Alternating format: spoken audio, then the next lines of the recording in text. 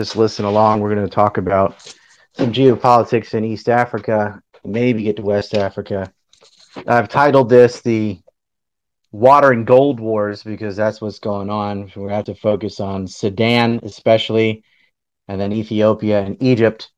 And this is going to matter, especially to Europeans. Obviously, it matters to the people that live in those states I just named, but this will relate to refugees. This will relate to mercenaries bleeding into Libya, Yemen, and you see some Tuareg in Mali and Niger, and it's getting into West Africa as well. So let's break down the situation. About a year ago, while the conflict in Ukraine and Russia and Donbass was kicking off, really it's a war with NATO. Let's be honest, it's a proxy war. Varg and I were on the What Really Happened show. I was substituting for Mike Rivero on GCN, or RBN, excuse me, RBN.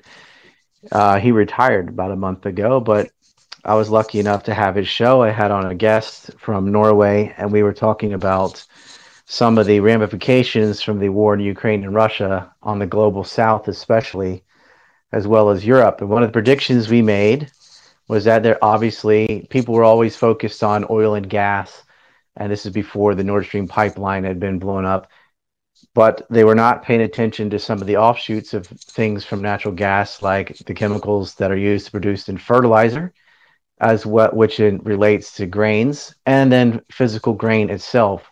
Ukraine is a breadbasket, or was, and so is Russia. And the sanctions are not allowing states to buy from Russia. And physically, Ukraine cannot get its goods out of the Black Sea because of the botched grain deal and the fact that they were using civilian ships to slide in weapons and sailors has closed that off. And so places that were already teetering on food security, like Egypt, have had enormous trouble making up for the grain shortages. They don't have the capital to really buy the exuberant prices from third parties. So Egypt has had to take out loans, 11% of their debt from the UAE, 8% from Saudi Arabia. That's a lot for a state like Egypt, which is the largest Arab state in the world. Talking about 114 million people, I believe.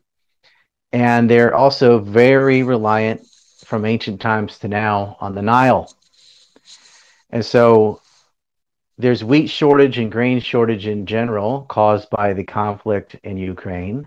And now there's a double whammy because Egypt could try to grow its own grain if it had enough water for irrigation. But they've been struggling since 2020 with that because the Blue Nile, the White and the Blue Nile feed into the Nile River.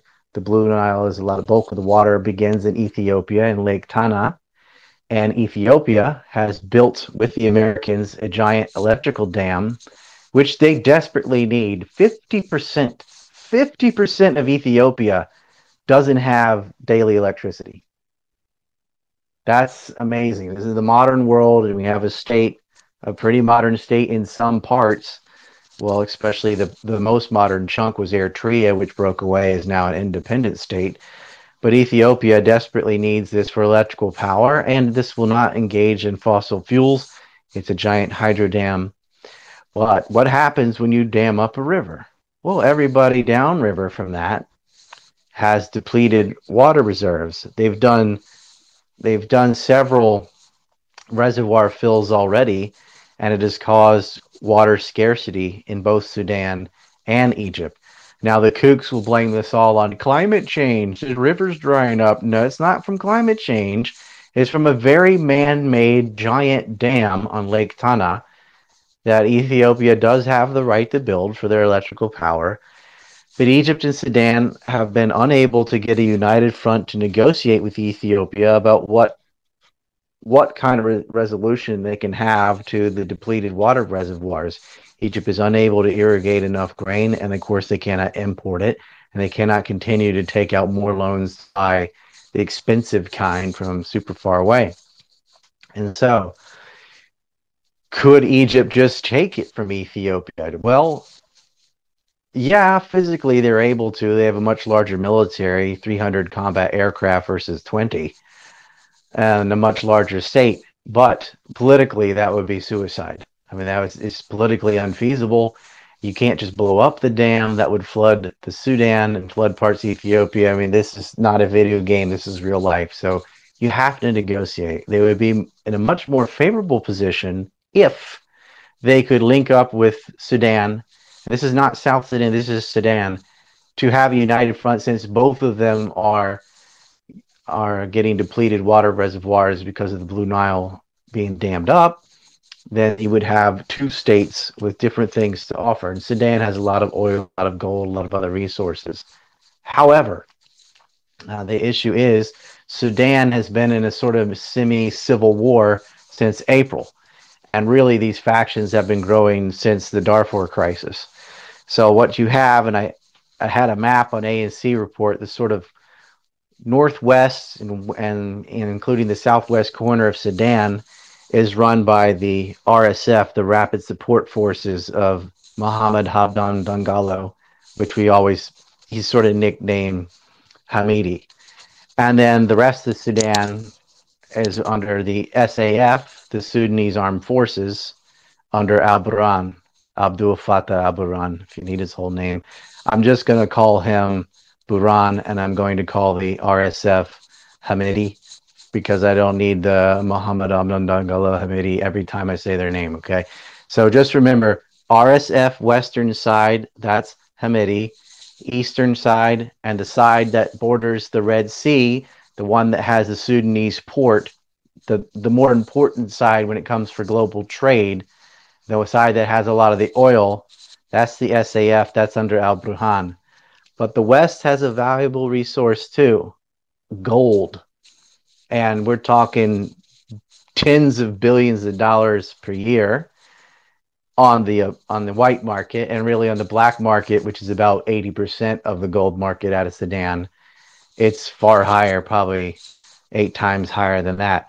And who's buying gold? Well, the UAE. So the UAE is playing both sides against one another. But Mohammed Hamdan Dagalo, I said I wasn't going to say his name again, but Hamidi is a military leader. And what he has done is one of his brothers is a general of the RSF, and the two of them share a bank account in Abu Dhabi in the United Emirates, and where they're receiving funds for above and black market gold.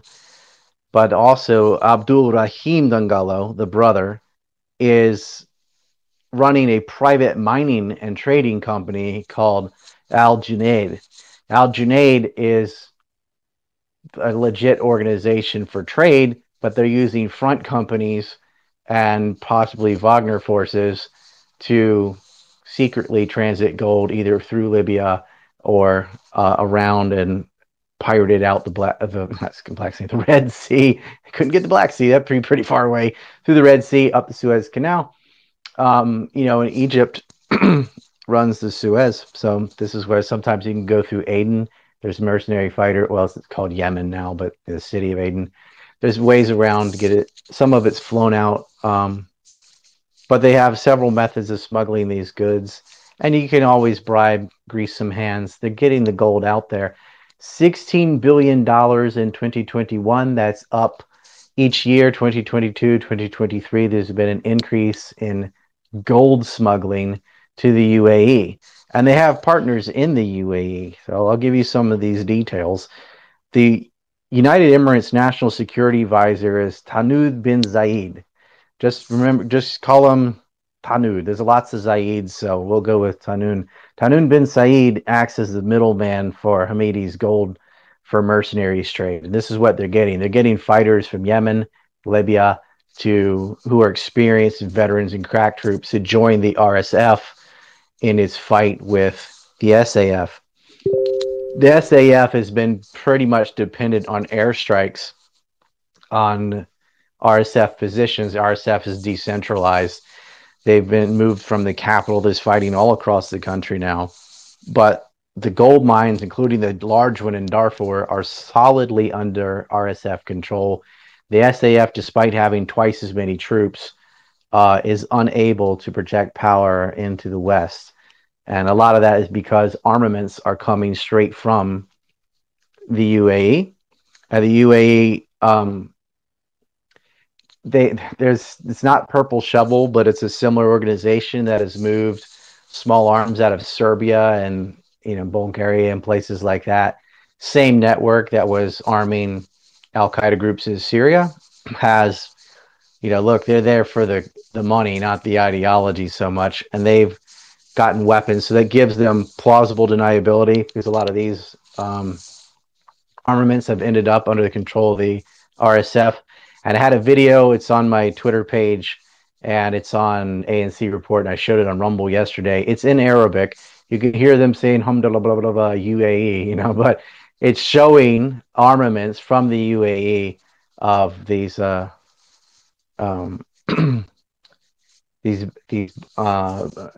ammunition for bombs, essentially, for air to surface, or from, surface to air missiles, which is what the RSF greatly wants. If you can take out the air power of the SAF, they're not too keen on engaging them in and on the ground. So these are coming in basically in a deal for you, as long as you keep smuggling out the gold, which they're getting cheap and making bank on, literally making bank on. They will procure the black market's weapons to you, and sometimes they just send in them weapons straight from the UAE, just as they and Saudi Arabia did in Yemen fighting the Houthis. Openly, Saudi Arabia was at war with Yemen, but a lot of these mercenary groups were also paid for by other GCC countries. Very similar recycling to what they did in Syria, but they were not getting the gold out of Yemen. That's a different can of worms. So you have Tanud bin Zayed working with Abdul Rabin Dangalo, who's the brother of Hamedi. He has another brother who's in charge of a front in Sudan. By the way, the UAE is importing 99.2% of the gold above board, with 80% of that being illegal, but it's still almost 100% of the gold smuggling is all the UAE. So a lot of people assume, oh, it's neocolonialism from Europe or America, because usually that is true. But in this case, no. This is the UAE's got its thumb in Sudan this time. The gold is moved through what I found, and this is in Global Watch Report and other. I found some some African central sites and stuff, but it's from Tradive General Trading, which is registered in the UAE. The company owner, of course, is Abdul Rahim Dangalo. So his brother is not only for Al Junaid, he also has Tradive General Trading, which could be the English name for that anyway. The other front is called GSK, not to be confused with a different GSK, but that one's registered in Sudan, and that one's run by Hamedi's other brother, and his name was Algone Dangalo. So Algone and Abdul Dangalo are the two brothers. One has a Sudan front company, one has a UAE front company, plus a legit UAE company. And then, of course, Hamedi and Abdul share in the bank account in Abu Dhabi. So Sudan and Ethiopia also have another conflict besides the water issue, and that is with a territory called Al-Fashaga. And right now it's under, I don't know, I'm not going to get into who I think it belongs to, but based on possession is 9/10 of the law, it's under Sudanese control right now. And so that is something they could possibly negotiate away if they want more of this water from the Nile out of Ethiopia. That is a bargaining chip to say, well, maybe you can have or share or get a piece of this territory back in return for the water to keep on flowing, or drain one of these reservoirs, or don't fill up another one so large. There are things that could be done to negotiate. I don't think military conflict's completely off the table. If they get desperate enough, that is something that Egypt could probably just side with the SAF and then quickly squash the RSF. And then they would have a united front to negotiate with Ethiopia. As far as Egypt just invading Ethiopia, or the SAF and Egypt versus the two, I don't see that as a realistic scenario. Ethiopia is geographically a a monolith, very difficult to pierce, and it would be much easier and stronger, realistic to have united front negotiations and taking out the RSF paramilitary group in Sudan is far more feasible, especially with the SAF ally, than it would be to try and invade Ethiopia. So that is a possibility. Now, the RSF, it has its allies in the UAE because they're smuggling gold. Well, as I stated in the beginning, Egypt is also borrowing money from the UAE to pay, and it's got a lot of debt there because it has to pay for the grain that's been caused by the shortages of A, the war in Ukraine, and B, the damming of the Blue Nile. So they're kind of caught in a catch-22. They can't really attack the RSF without pissing off the UAE, who's loaning them the money for the grain. They can't really get the water they need for the grain unless they get rid of the RSF and negotiate with Ethiopia. And so they either need to find another partner to float them loans, and then their hands would be free to go after the RSF. But that would probably create suddenly there's an Arab Spring and terrorist attacks all over Egypt, sponsored by the Saudis and UAE. Or, in my opinion, and this would require there being adults in the room, which there aren't. If Ethiopia's electrical production, I see the request. I'm going to get it in just 1 minute. Their electric production, in theory, if this dam produces what the experts say, they should have excess electricity to sell to their neighbors. So not only could they electrify Ethiopia, they would have electricity left over, maybe to sell cheaper to Sudan and Egypt, which would offset that cost. And then that savings created by that could be used to purchase grain until this war ends. You could just lift the sanctions on Russia, but that won't happen because of NATO. So it's a tight situation now. As long as this conflict, and it gets worse and exacerbated by the dropping water levels, everything gets more expensive. People turn to mercenary work, and on both sides, you're seeing these mercenaries get trained and hardened and fighting each other, but it spills over. They're in Libya. They're entering into Mali. The Tuareg is pissed off by the sort of winner-take-all ethnic nepotism that exists all over the Horn of Africa and West Africa. You're seeing Nigeria and a coalition facing off against Niger and a couple of smaller states. And then you see the French being thrown out of all these areas. Now, this is not a case of the proletariat is rising against the man and kicking out the colonial French oppressors. No, they want the French there because the French have foolishly tried to play referee. And so they'll have whoever gets elected democratically, everyone else is completely out. So all the different minority factions that don't win the government are completely, they feel completely disenfranchised, and I can't really disagree. What France does is when these rebel groups band together to attack the state, the French holds them in place, but they also prevent the government from going and ethnically cleansing the rebel groups. When the French are removed, guess what's going to happen? We're going to have a huge increase in black-on-black crime. And a lot of this also is, in the West, it's a Christian Muslim thing. In the East, it's an Arab, non-Arab, Arab-speaking, non-Arab-speaking thing. So these are very rigid. It's not just based on sort of arbitrary differences. These are pretty significant. Like, you don't speak the same language as the government. You know, that's a pretty big deal. Nigeria is pretty fragile too, has been since the Biafran War.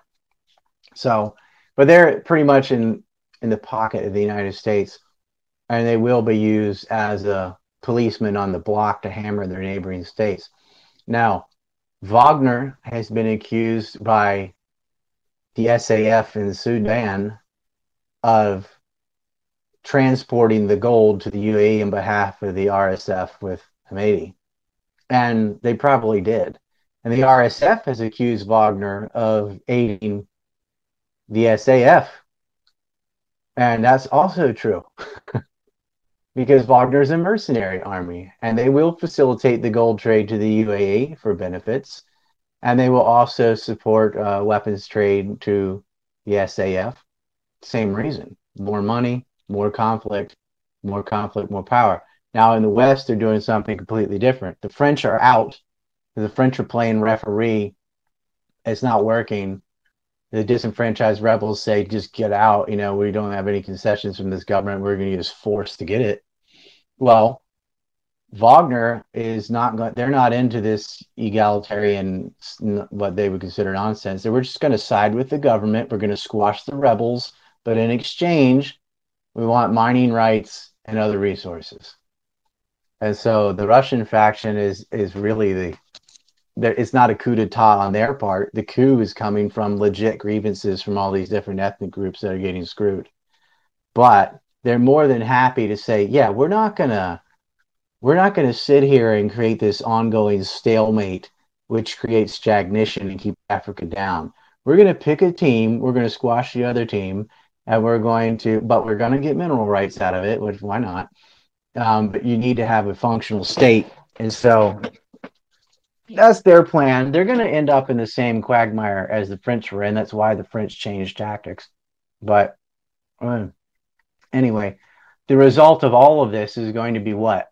More refugees going which direction? North.